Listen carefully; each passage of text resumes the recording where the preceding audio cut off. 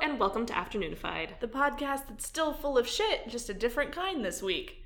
I'm Emily. And I'm Ryan, and have we got a show for you? I've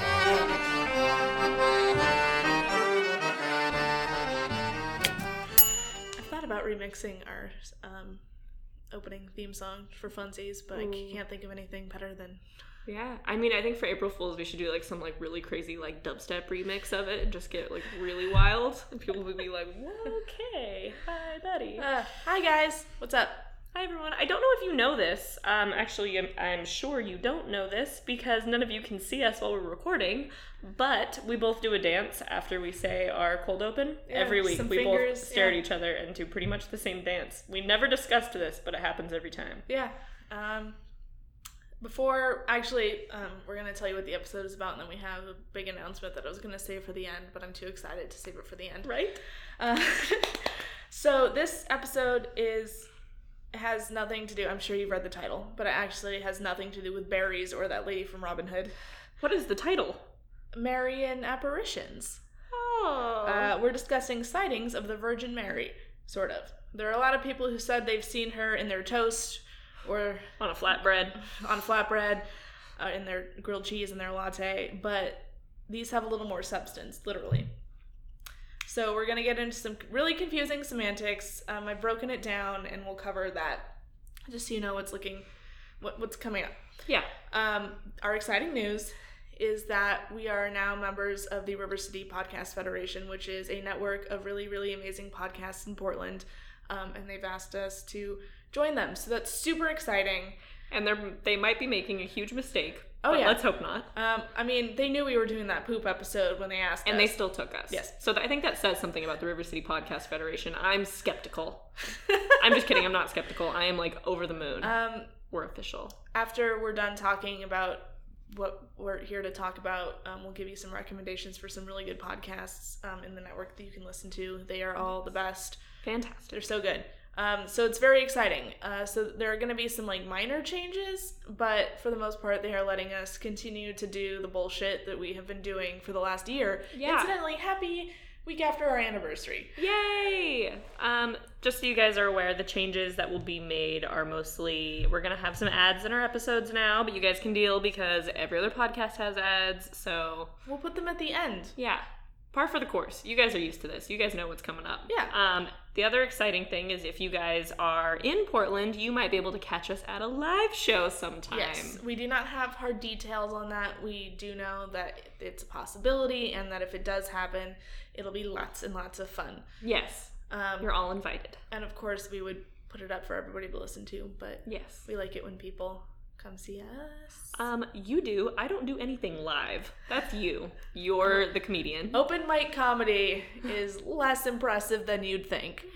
It's still more than I do. It's I true. don't public speak at all, besides this, but I'm really just talking to Emily, and then she posts it on the internet, so I don't consider this public speaking. It'll be interesting, to say the least. Yeah, I'll say. So we're excited. Virgin Mary. So we're going to go through the 5 W's and an H. Love the 5 W's and an H. They're my favorite. So we can cover the most ground without... All of these stories have so many ins and outs that it's very hard to get into them. I know we did the Incorruptibles episode when I got very mad about religion. Mm-hmm. This is kind of going to be along those lines with less science. That should have been our cold open. another episode where Emily gets mad at religion. I'm always mad at religion. I kind of am too. There's less science in this because with Incorruptible Saints, there is something hard and fast that you can look at and you can theorize about. With this, you're going on the word of people. And people... toasters. Different, not those apparitions. So, the who. The who. Virgin Mary. Yes, the Virgin Mary, Mother of Jesus Christ. For those of you who are not up on your catechism. What? I just thought it was funny that you had to tell them who Virgin Mary was. Some people don't know. That's true. There, could be people listening that are, I'm going to keep explaining. Yes. So, Mary was a lady back in Bible times who was visited by the angel Gabriel and told that she would conceive and bear the Son of God, which she did. Jesus.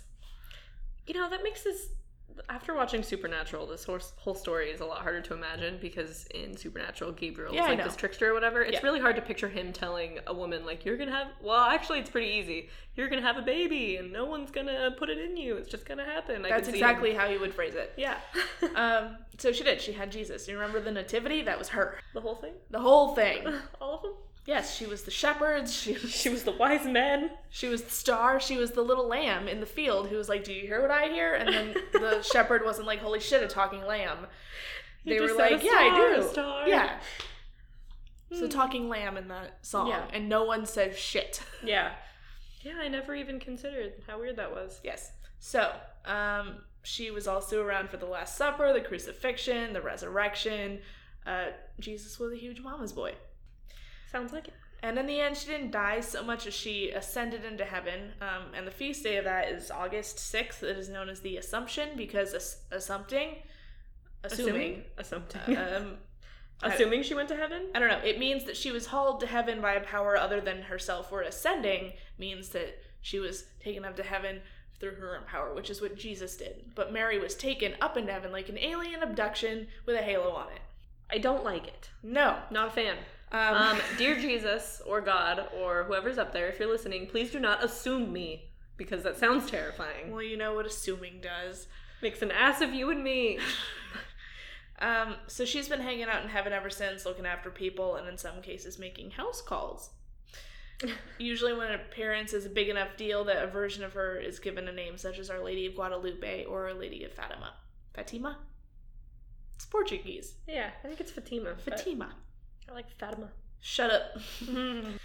Also in the Who category are the people she appeared to. A lot of them are saints now, because that counts as a miracle to get you canonized, and we're not getting into canonization because I hate it. That's also called schizophrenia. Okay, we're actually going to touch on that in a second. So there's actually a very high percentage of these people who are like normal people, children, who also happen to be shepherds, which is weird. Very high child shepherd rate. You know what? Kids always have imaginary friends. I would say all children are partially schizophrenic. So I would say still mental illness. Just wait for the Tulpa episode because that... Okay. In some cases, Mary has appeared to large groups of people at once. I'm going to say this stuff like it's a fact, but... I'm calling magic mushrooms on that one. Kind of like Salem witch trials. We talked about ergot poisoning. I'm going to say it was probably something like that. I actually didn't bring that up, but that's a good point for later. So, moving on from the Who. From the Who. We're moving on to the what? To the what? From the Who to the what? From the Who to the what? Okay. Yeah. So an apparition in this case is less of what you might think of in terms of like a ghostly apparition. Ooh. Those waveforms look really cool. Yeah, they do. In some apparitions, such as Our Lady of Lourdes, an actual vision is reported resembling a person being present. In some of these reports, the viewers do not initially report that they saw the Virgin Mary, but instead that they saw a lady who had a conversation with them. And then afterwards, they were like, "Oh, she must have been real important." Like, yeah, it's like if you met Justin Timberlake at a Jamba Juice, and you're like, "Holy shit!" I feel like you would immediately go, "Hey, Justin Timberlake." But if it was Justin Timberlake in disguise and you had a whole conversation about meatballs and then he walks away and you go, there was something really important about that man. It must have been Justin Timberlake. Exactly. That's what happened. Yeah. I don't know why you're talking about meatballs. In this case of having a conversation with her, the viewers report experiences that resemble the visual and verbal interaction with the person present at the site. So, like, they're actually meeting a person. In most cases, there are no indications as to the auditory nature of the experience. For example, whether the viewers heard the voices via airwaves or it was inside internally? them. Yeah, like a mental voice, like you talk to yourself. Yeah, or a subjective sense of communication, like she looked at me and I could tell what she was thinking. Oh, gotcha. In some apparitions, an image is reported absent. Sorry, I fucked up reading that so bad. Yeah. Image is reported absent. In some cases, there's an apparition, no verbal. Where that she just looks at them, does some faces, and leaves. I wish you guys could see what she was doing because the Virgin Mary has never made those faces. How do you know? Have you ever seen her? Yes. Have you really? No. Oh. That made this whole episode. Have you really? Well, I was gonna have to call a doctor if you said yes, so...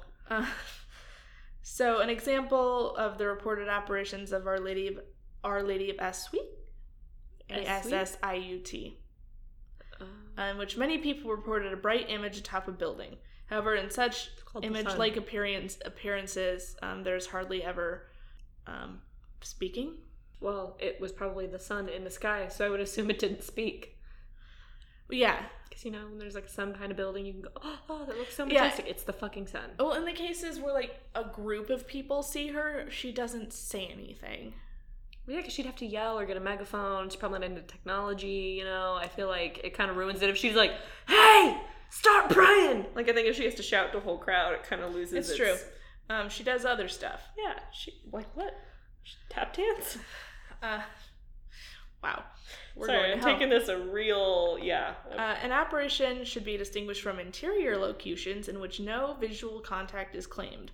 So is that like hearing voices in your head? Yes. Schizophrenia. Yes. Interior locution consists of inner voice and are generally not classified as apparitions. Well, that would make sense. Yes. Physical contact is hardly ever reported as part of a Marian apparition. In rare cases, a physical artifact is reported in apparitions, such as the image of Our Lady of Guadalupe, which is reported to have been imprinted on the cloak of St. Juan Diego. Marian apparitions sometimes reported to recur at the same site over an extended period of time. In the majority of apparitions, only one person or a few people have reportedly witnessed the apparition. Exceptions to this include Fatima and Assiut, where thousands claim to have seen her over a period of time. Some Marian apparitions and their respective global icons have received canonical coronation from the Pope, which means that they're officially recognized, like their official church pictures. It's really weird. I don't like it. They design like a fancy halo for the picture. It's so weird. I don't like it. Most notably, Our Lady of Lourdes, Our Lady of Fatima, Guadalupe, Perpetual Succor. Succor? The Perpetual Succor? It says that? Succor. Oh, that's less fun. I wanted to Our give Lady it Perpetual of the Succor. Pillar. Like, she's just really bad at, like, gambling and stuff. Takes really bad bets. Our Lady of the Pillar, Our Lady of Walsingham, and many others. Walsingham? Walsingham. Oh. I'm sorry, there's so many names, and this very rarely happens in America or England where I can pronounce shit. Yeah. Okay, so the when. Lots of whens. All the whens. All the whens. Our Lady of Guadalupe was alleged to have appeared in 1531, with things preceding that. While Our Lady of Fatima, fuck this name. Man, you're having a real hard time with that. That's how they pronounced it in Catholic school, where it was white people who didn't care. Yeah. Anyway, Fatima happened in 1917. It's been happening for almost as long as there's been a Catholic Church, with occurrences popping up as recently as 2008. So none since the big crash. Our economy crashed in like 2008. I guess. I don't think the global economy has anything to do with... It's a coincidence. I'm just noting it. I mean, I'll give it to you. So the where and the why. This is going a lot faster than I thought it was. Yeah.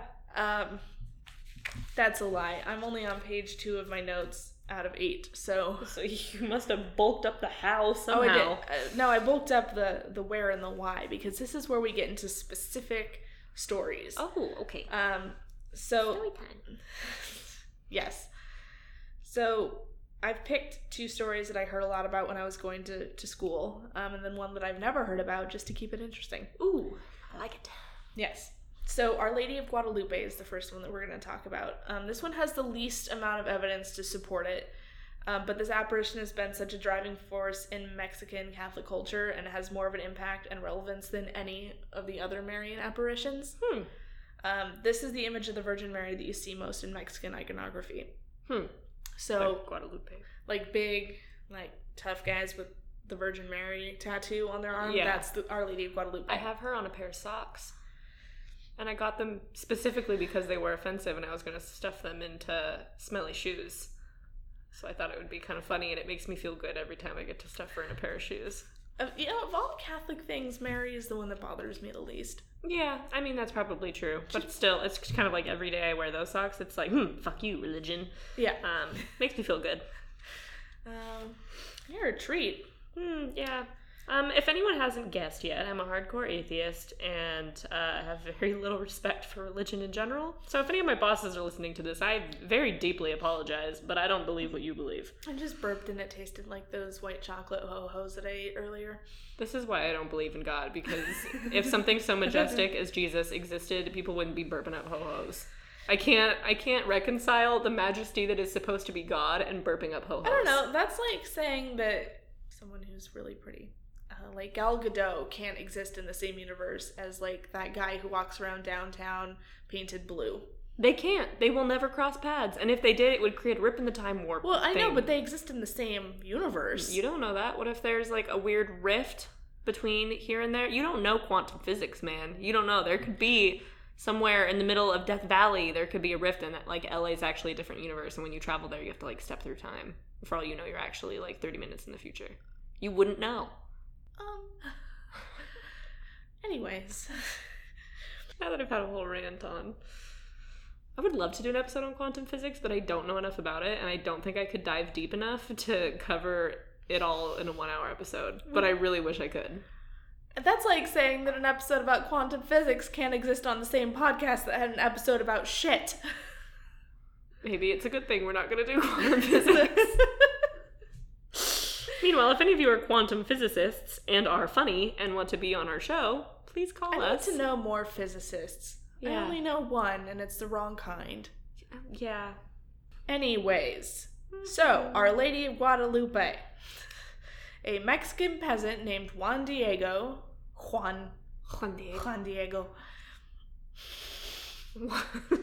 Something about that is really offensive. I know, I'm so sorry. Juan Diego. It sounds even worse, like, it sounds more offensive when I say it in my white lady voice. Kinda, yeah. At least you're not calling him Juan. Juan Diego.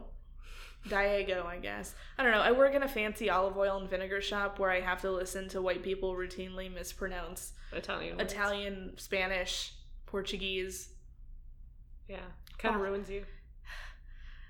Marv, come over here. They have balsamic. Oh, it like physically hurts. It's Italian. Oh, this is very different. Chipotle is chipotle.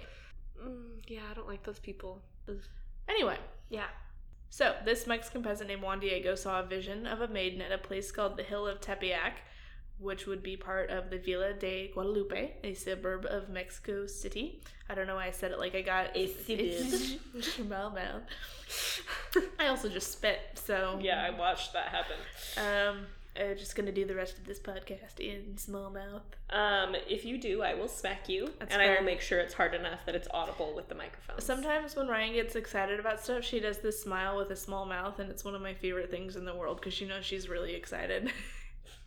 Yeah, the smaller my smile, the more happy I am. I give really big fake smiles. When I'm really happy, it's very little. So this lady... Anyway, spoke to Juan Diego in his native language, which was the language of the Aztec Empire, and I cannot pronounce it, and I will not try. Let me see. Oh, Nahuatl? Nahuatl sounds about right, actually. I have family who married in who are, like, native Mexican. Yeah. Yeah, you were telling me about that. Yeah. The kids have, like, super authentic names, yes. right? Authentic. I don't think that's the right word. Super culturally sound? Authentic? I don't know. Yeah, see? I can't think of a word that's not authentic, but that sounds like I'm calling them food. They're all really cool. And, hi, Cousin Annie, if you're listening to this. So the maiden identified herself as the Virgin Mary, this is in quotes, mother of the very true deity, and asked for a church to be built at that site in her honor. Okay. Well, I mean, that's a little needy. It's a little weird because in the Bible, their God is a very, like, jealous God. So her asking for it to be built in her honor kind of goes against that a little bit, but at the same time, yeah, it's weird. Also, I feel like that's super selfish. Like, you have all of heaven. Why do you need a church here, It gets worse in one of the other stories. What a bitch. Based on her words, Juan Diego then sought out the Archbishop of Mexico City, Juan de I took French. I took Spanish. Doesn't mean I'm good at it by any means. Oh. Juan de Zumarraga. You have to like roll the R, but I can't really roll him very well. I'm gonna call him. Zumarraga. We're gonna call him Archbishop Juan. Zumarraga. I can't do it. So he sought out Father Juan to tell him what had happened. The bishop did not believe Diego. Of course not. On the same day Juan Diego saw the Virgin Mary for the second time, she asked him to keep insisting. What a bitch. So just go ask him again. What a needy bitch. On Sunday, December 10th, Juan Diego talked to the Archbishop for a second time. The latter instructed him to return to Tepeyac Hill and ask for the lady for a miraculous sign to prove her identity. Fair. The same day, the third apparition occurred when Diego returned to Tepeyac and, encountering the Virgin Mary, reported the bishop's request for a sign. She consented to provide one on the following day, December 11th. I don't know, like, come back tomorrow? Yeah, why do you need time to prepare? Do you have, like, a certain number of miracles? Do you have to, like, go rent it? Why do you need a break? She has to put in a request, and the red tape up in heaven is just insane. Yeah. By Monday, December 11th, however, Juan Diego's uncle, Juan Bernardino... New names! We need some new names in this story. Everyone in this story is named Juan. What does Juan mean? It has to have, like, a meaning. It's John in Spanish. Yeah, probably. Which is a Catholic name, which is, you know. What does John mean? Rock? Oh, no, that's Peter. Let's see. Juan meaning. Juan. It's gonna say John. It's gonna fucking say John. It just took me right back to the page I was already on. Juan. So I'm gonna let you loudly tap. I tap angrily. Oh, it is a Spanish baby name that is the Spanish form of John, meaning God is gracious. Okay. So all these God is gracious's. Juan Diego's uncle, Juan Bernardino, had fallen sick, and Juan Diego was obliged to attend him in the very early hours of Tuesday, December 12th. Juan Bernardino's condition having deteriorated overnight. Juan Diego set out to another town to fetch a priest to hear Juan Bernardino's confession and minister to him on his deathbed. In order to avoid being delayed by the Virgin, he's literally like, oh shit, if I go this way, she's gonna stop me and I'm gonna have to deal with that. Wow. And ashamed at having failed to meet her on Monday as they had agreed, he's avoiding going at all? The Virgin Mary. Oh my god. This needy bitch is driving people away. Juan Diego chose another route around the hill, but the Virgin intercepted him and asked where he was going. Juan Diego explained what had happened, and the Virgin gently reprimanded him for not having come to see her because he was dealing with his dying uncle. Yeah. Jeez. She's like a needy, jealous girlfriend. Yeah. In the words, which have become the most famous phrase of the Guadalupe event and are inscribed above the main entrance to the Basilica of Guadalupe, she asked Ryan to read this because it's in Spanish. Good God. Where? Oh. No estoy yo aquí, que su tu madre? Am I not here, I, who am your mother? Yeah, that's what's happening here. She assured him that Juan Bernardino had now recovered, and she told him to gather flowers from atop Tepeyac Hill, from which it was normally barren, especially in December. Juan followed her instructions, and he found Castilian roses, which were not native to Mexico, blooming there. The Virgin arranged the flowers in Juan's tilma, or cloak. And when Juan Diego opened his cloak before the Archbishop, Juan, on December 12th, the flowers fell to the floor, and on the fabric there was an image of the Virgin of Guadalupe. I'm going to go ahead and say that was a sweat stain, and he it's filled actually, his coat with flowers. Google the cloak of Juan Diego, and you'll see what it looks like, because it's hanging in a place now. Well, I mean, it can't be hanging in not a place. The bishop kept Juan Diego's mantle, first in his private chapel, and then in the church on public display, where it attracted great attention. On December 26, 1531, a procession formed for taking the miraculous image back to Tepeyac, where it was installed in a small, hastily erected chapel, in course of this procession, the first miracle was allegedly performed when an Indian, native, I believe, was mortally wounded in the neck by an arrow shot by accident during some stylized displays in honor of the Virgin. In great distress, the Indians carried him before the Virgin's image and pleaded for his life. Upon the arrow being withdrawn, the victim made a full and immediate recovery. Yeah, that's not a sweat stain. Just want to say. Yes, I know. Not a sweat stain. It's very good painting. Yeah, okay, so I retract what I said about the sweat stain, but I think Juan Diego was just a really good painter and painted his cloak. The cloak is now housed in the Basilica of Our Lady of Guadalupe in Mexico City and is the most visited Catholic pilgrimage site in the world and the world's third most visited sacred site. Pope Leo XIII granted the venerated image a canonical coronation on the 12th of October, 1895. I was in a play about Our Lady of Guadalupe when I was Did in you school. play Guadalupe? I did not. Are you kidding? I played. First, they did a scene. My grandma hated this play, and you will find out why in a minute. They did a scene set back in the days of the Aztecs before Cortez showed up. And I was an Aztec sacrifice victim. Oh. And then Cortez showed up and they made it sound like he did all this good shit and like the Aztecs were happy to see him. When in reality, he ruined everything. And murdered you. Well, I mean, you were murdered before, but... Actually, I wasn't murdered. I was just in the lineup. They murdered someone else. Oh, so you were just... It was a future victim number 5. A very racist play. Yeah. And then later, they did the whole story. There were no Latin Americans, no Mexicans, nothing in my school, by the way. It's all white people. White people and people that buy into this crap. Playing Hispanic people. I don't know what the right term is. Did they, paint you guys to make it convincing? No, it didn't have brown face. Oh, thank God. But I also played someone who worked for the Archbishop and whatever. It was a very racist play. I regret being part of it, but in my defense, I was like 10. Okay. That is the second time I played a Mexican peasant in a play. Glad you have a history of playing Mexican peasants in plays. I want to get this out there and I want to talk about it now before we gain any sort of notoriety and Tumblr pulls receipts on me and is like, but remember when you did this? It's like, I was 10. Yeah. I also played a cactus at one point, so... Catholic school's the worst. Yeah. Anyway, so there's no proof that Juan Diego ever existed. Just want to put that out there. Oh, well, that makes all of this way more explainable. Someone painted a piece of fabric and then made up a story. Yes.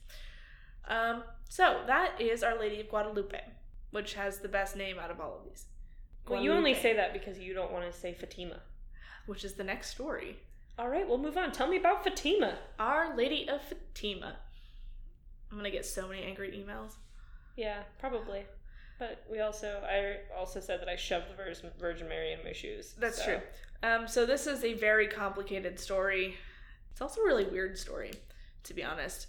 They made us watch a movie about it in school, and it terrified me, and it was really weird.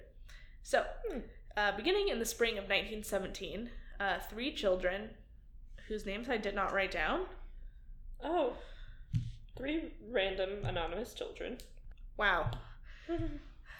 Lucia was one of them. Fernando?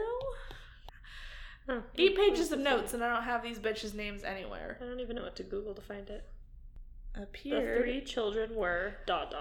Lucia Santos and her cousins Jacinta and Francisco Marto. So they were young children. I don't remember their ages. From the drawings, they look about 6. Yeah, they're very young. So where was I? Beginning in the spring of 1917, the children reported apparitions of an angel, and starting May of 1917, apparitions of the Virgin Mary, who the children described as the lady more brilliant than the sun. The children reported a prophecy that prayer would lead to an end to the Great War, World War I, and that on October 13th of that year, that the lady would reveal her identity and perform a miracle so that all may believe. Really building herself up here. It's a lot of pressure. Newspapers reported the prophecies, and many pilgrims began visiting the area. The children's accounts were deeply controversial, drawing intense criticism from both secular and religious authorities. A provincial administrator briefly took the children into custody, believing the prophecies were politically motivated in opposition to the officially secular First Portuguese Republic established in 1910. The events of October 13th became known as the Miracle of the Sun.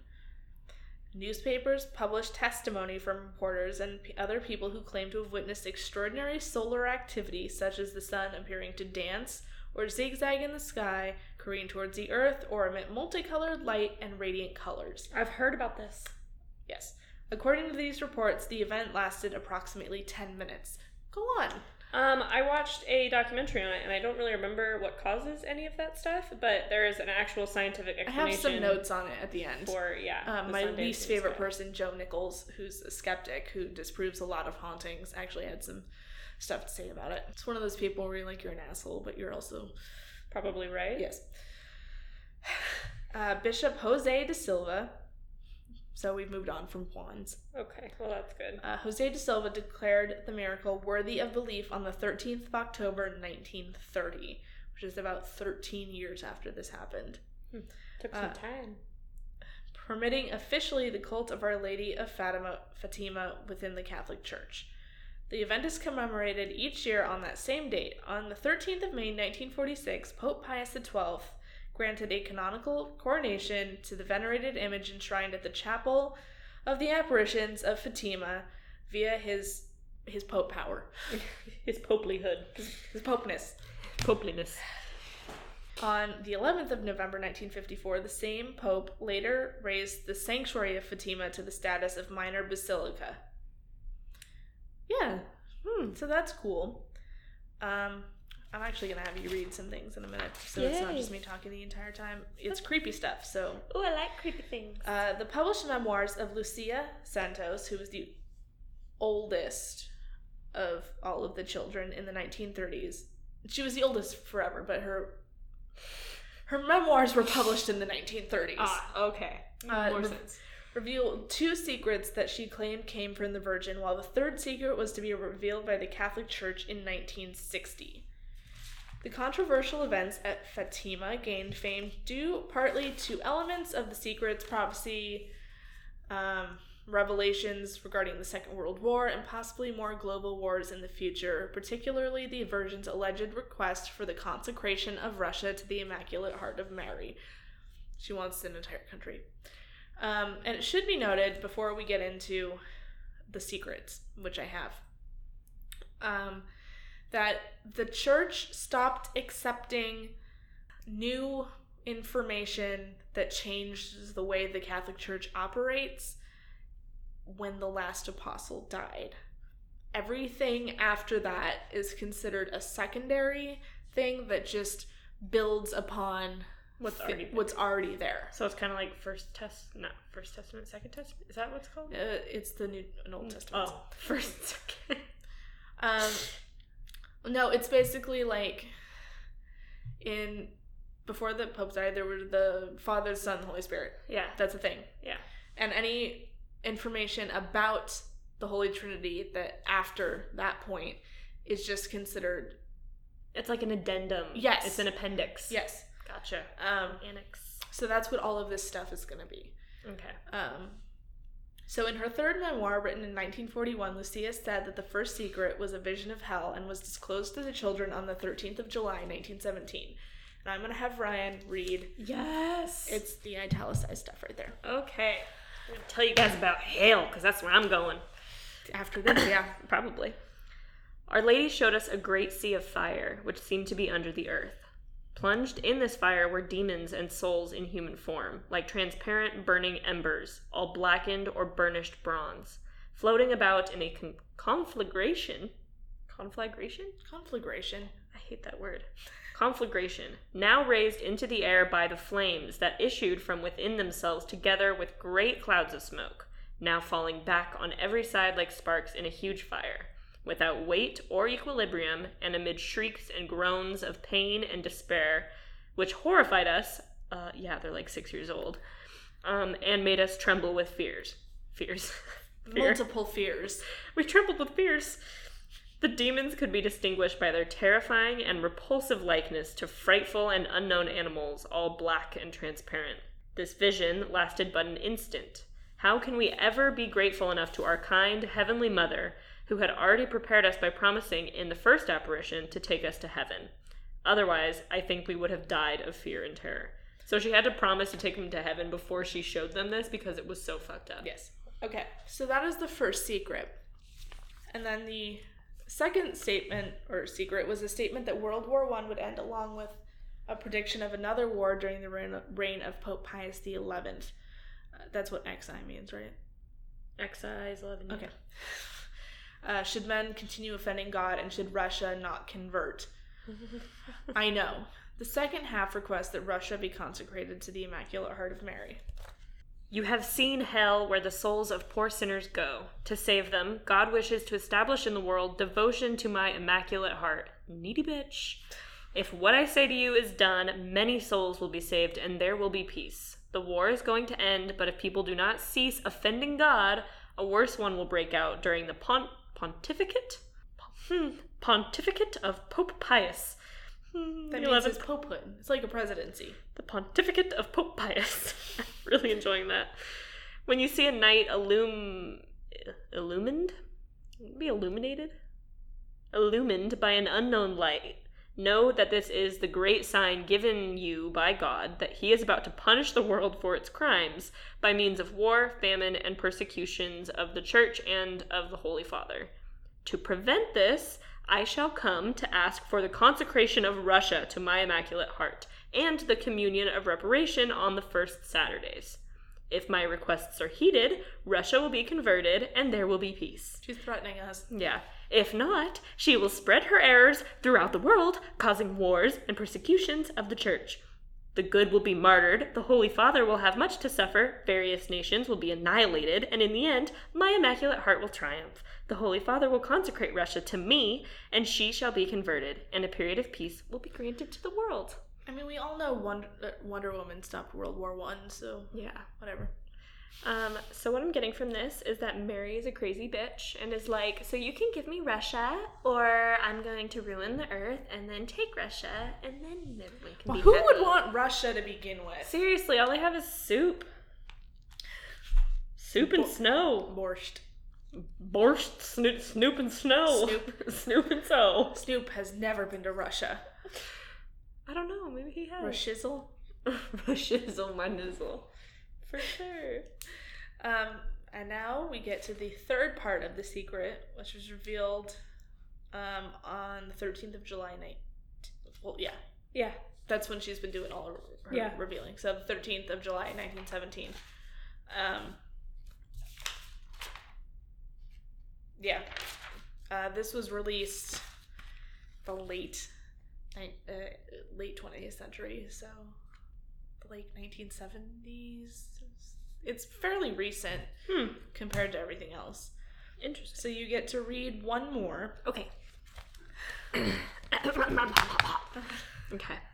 I write in obedience to you, my God, who command me to do so through his excellency, the Bishop of Lyria, and through your most holy mother and mine. That was barely grammar. After the two parts, which I have already explained, at the left of Our Lady and a little above, we saw... I don't like how she talks. Sister Lucia? No. Yeah. We saw an angel with a flaming sword in his left hand, flashing. It gave out flames that looked as though the sword was flashing or the angel was flashing? I don't know. It's got a semicolon, which means kind of like a semi-hard stop, so... Semi-hard. So we're going half-mast here. It gave out flames that looked as though they would set the world on fire, but they died out in contact with the splendor that Our Lady radiated towards him from her right hand. Pointing to the earth with his right hand, the angel cried out in a loud voice, "Penance! Penance! Penance!" And we saw in... Are you sure that wasn't pence? I sure as fuck hope not. No, it can't be, because no one would ever go, "Pence, pence, pence," because no one likes that man. It's true.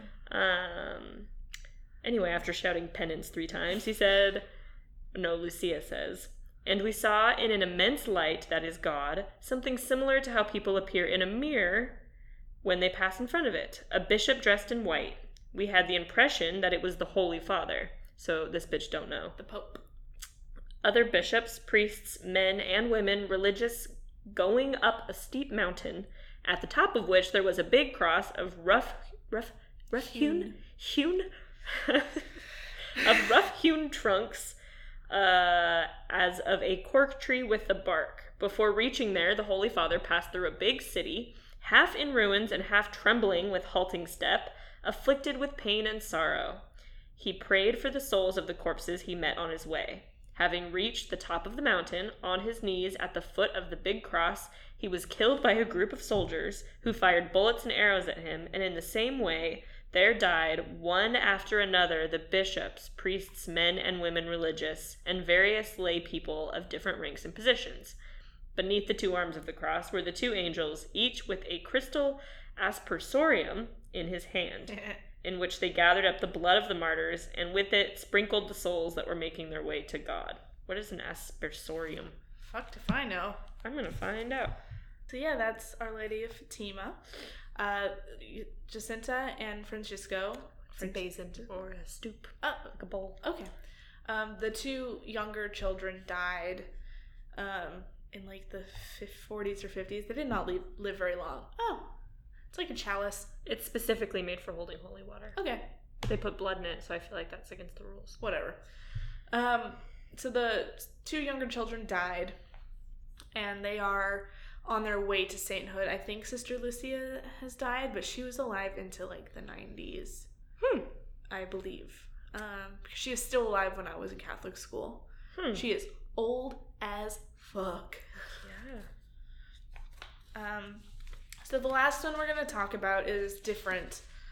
And it's also one that I had never heard about until I was working on this. Did you look Sister Lucia up? Yeah, she's gnarly looking.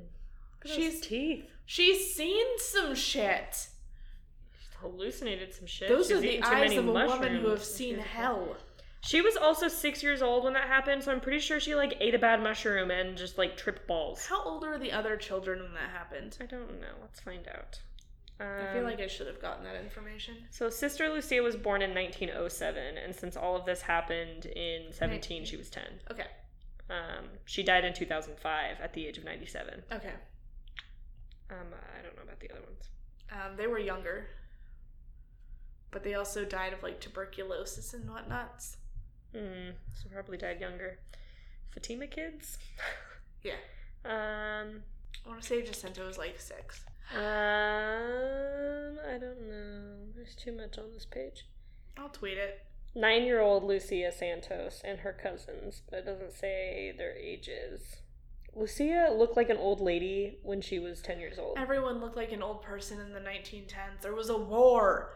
Especially her, though. Look at that little old lady. She's especially old looking. So, Our Lady of Knock. Oh no, she's here. Which I believe was... God, my notes are just all over the place today. Knock is... That's in Ireland. So, Knock, Ireland. Okay.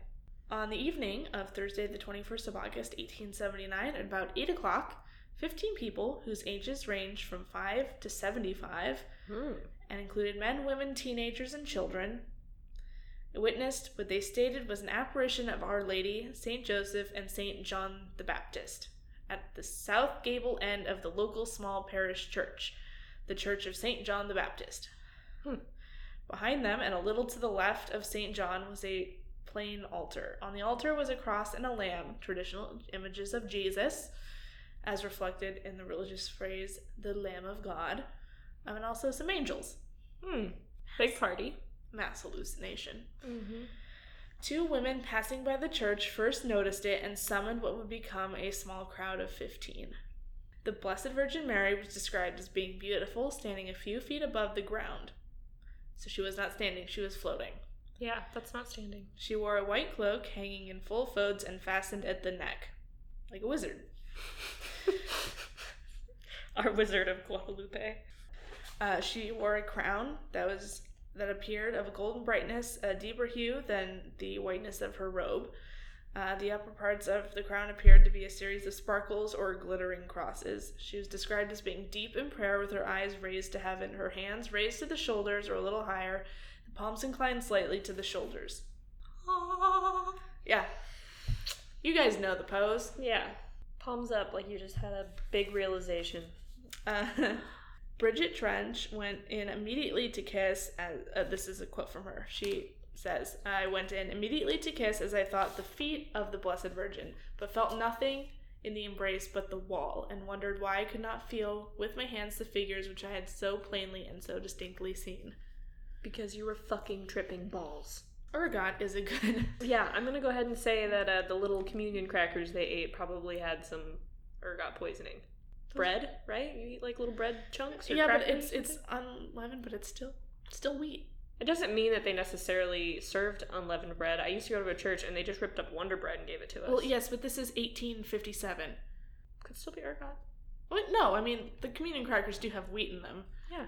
But generally Catholic churches have a very specific communion wafer. Yeah, until you're broke and then you have to use what you got. It's all about symbolism anyway. Just like they didn't give us wine at our communions, they gave us water. Well, you don't get wine at Catholic Mass. Oh. Only the priest does. Lucky bastard. It's not good wine. It's not good wine. It's like that shitty like table wine. Why does it have to be though? Why can't they give them good wine? Because it's not supposed to be enjoyable. So they make them suffer through shitty wine? Yeah. It's kind of like how Roman Catholics have sex. Like it's in and out, strictly for the purpose of business. Yeah, strictly business. You're not supposed to have fun. Oh, that's terrible. Yeah, it's awful. I assume. Anyway, Saint Joseph was also wearing white robes and stood on the Virgin's right hand. I assume to her right, not on her hand. It's a tiny Joseph. Or even worse, it's like Russian acrobats. It's regular size balancing on her holy hand. I like that image better. His head was bent forward from the shoulders towards the Blessed Virgin. St. John the Baptist stood to the left of the Blessed Virgin. He was dressed in a long robe and wore a mitre, which is a bishop hat. St. John the Evangelist is the same as St. John the Baptist, right? I don't think so. I have no idea. Maybe not. They might be two separate people, but this was St. John the Evangelist who was there. He was dressed in a mitre, held open a large book in his left hand. To the left of St. John was the altar with the lamb, and a cross on the altar behind the lamb with the angels and shit. Those who witnessed the apparition stood in the pouring rain for up to 2 hours reciting the rosary. When the apparition began, there was good light, although it became very dark because it was night. Yes. Witnesses could still see the figures very clearly, and they appeared to be the color of a bright whitish light. The apparition did not flicker or move in any way. The witnesses reported that the ground around the figures remained completely dry during the apparition, although the wind was blowing from the south. Afterwards, the ground at the gable became wet, and it got dark. I call bullshit. Yes. I call tripping balls. Yes. So now we're to the how. Magic. Yeah, I'm gonna go ahead and say tripping balls. Yeah, not really. What it comes down to is this is the same thing it came down to in the Incorruptibles episode. We do not have all the facts. We cannot account for every single variable in these, and it's 100% possible that the Fatima children and St. Bernadette of Lourdes, which is another apparition, were just making shit up and really stuck with it. Mm-hmm. Kind of like poltergeist cases. Yeah. You know, children, teenagers. Yeah. It happens to them for a reason. Yes. They make shit up. There's also no proof that St. Juan Diego even existed, and his cloak could just be a very nice piece of art. Yes, I'm going to go with that.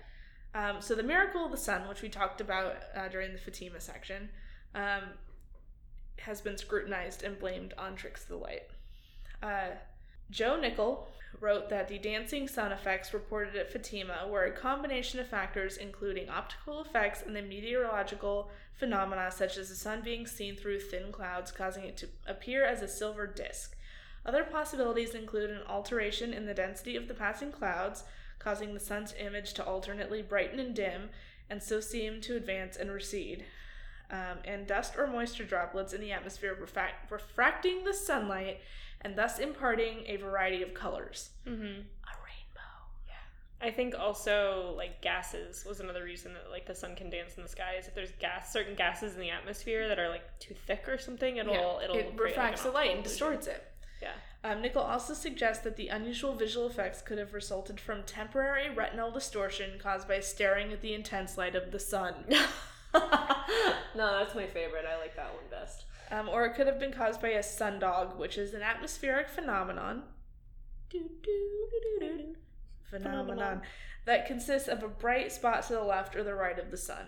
Mm-hmm. Sometimes it looks like 3 suns. Yes, actually, that was the next line. Oh. Is a pair of sundogs often flank the sun. A relatively common atmospherical optical phenomenon that sundogs are. Yes. Nichol also highlights the psychological suggestibility of the witnesses, noting that devout spectators often come to locations where Marian apparitions have been reported, and I quote, fully expecting some miraculous event. Yeah, which means that you convince your brain it's going to happen, and your brain is going to pretend it happened. Exactly. And it's kind of like a mob mentality thing, where if someone tells you that you're supposed to be seeing a thing, then you start to see it. Yeah, it's kind of like when someone says, oh, my tummy hurts, and then you go, my tummy kind of hurts too. And the phenomena of folie à deux could also account for the Fatima events. And that, I don't have extensive notes on it, is basically where 2 people are experiencing the same symptoms and they kind of sync up, or there's one primary who's experiencing some psychological problems, and the people around them, like a certain person that they're very close with, will actually start to mimic those issues. And usually, if you separate them, it gets better for the secondary. Yeah. So it's like when men get like the male pregnancy symptoms, you know? Sort of, yeah. Like a sympathetic pregnancy. Yeah. But mental. So it's possible that Lucia was schizophrenic or something, and since her cousins were younger, very impressionable, and hung around her all the time, they also started to show those. And since the 2 younger children never spoke, I don't think, about that vision of hell, there's no way to corroborate the stories. Makes sense. I mean, you can also create false memories. There's a ton of people that remember Nelson Mandela dying in like the 1990s. Yeah. But he didn't. He didn't die in the 90s. Well, and it's like the whole satanic panic thing where there were those members of a daycare, and the children all recall these really weird and, I quote, suppressed memories that was all just them making stuff up or like, you know, coming up with stuff from being suggested. I'm not saying that suppressed and recovered memories are not a thing, because they are. They are. They completely are. And it's that kind of thing with the satanic panic and the daycare situation that made stuff like the women from the Baltimore sex abuse case that they covered in the show The Keepers. It's that kind of stuff that made their testimony less believable, even though I 100% believe that happened to them. Yeah. That's beside the point. Yeah. So, do you have any questions? Why are people so crazy as to thinking this stuff is real? Because it gives them something to hold on to. Especially, with Fatima, like that was during World War I, so everything was super shitty. And in times like that, it's when religion becomes a really big part, because it gives people something to hold on to, someone to hold accountable for what's happening. It's not great, but that is what happens. Like, there's so much unrest in the Middle East right now, which means that extremist groups happen, but that also happens in the United States. Like, we've seen that. We've had extremist super right-wing Christians. There was one that murdered 2 people on the MAX train like 2 weeks ago. Yeah. So people will take anything they can as something to hold on to if bad things are happening. I find it ridiculous, but I unfortunately somewhat understand it. Yeah. Especially been raised in religion. Yeah. You're kind of steeped in it. Yes. Like a bag of tea. I don't know why you said that. Creepy. I don't know. I feel like it would be creepy to be steeped in religion. I find religion creepy. It is. Catholicism. Well, I mean, I was actually talking to someone the other day about how almost every religion has a couple things that you're like, wow, that's really fucked up. Yeah. The only one I haven't come across anything like that is Hinduism, but I don't know a lot about Hinduism. No, there's some really fucked up stuff in Hinduism. But this one of the goddesses has a kid, and the kid is an elephant, or like half elephant, like it has an elephant's head. It feels Ganesha less fucked up than how Catholics keep dead people on display. That's very true. I think Hindus have a culture of doing that too. for a certain amount of time. Yeah. And they found that, like, in Buddhism, some of those Buddhist statues are actually human people. beings. Yeah. So they kind of do the same thing. They just cover them in gold or bronze or something. Yeah. Yeah, there's a lot of really weird stuff. Yeah. There's a lot of, like, especially the stories about the gods and goddesses in Hinduism it's a little fucked up. Yeah. I don't know. I don't mind religion as long as it's not hurting anybody. Yeah, I mean, if it makes you a better person or you need it to, you know, kind of keep your life moving forward, so be it. Stop pushing it on other people and stop hurting people that don't fit. Yeah, in the name of your religion or that don't fit with your view of what the world should be. That's always been my biggest thing, even when I was in the Catholic Church, is that my religion was mine, but that didn't mean that everyone else's was wrong. Yeah, exactly. Because it's all the same thing. It's just a different color.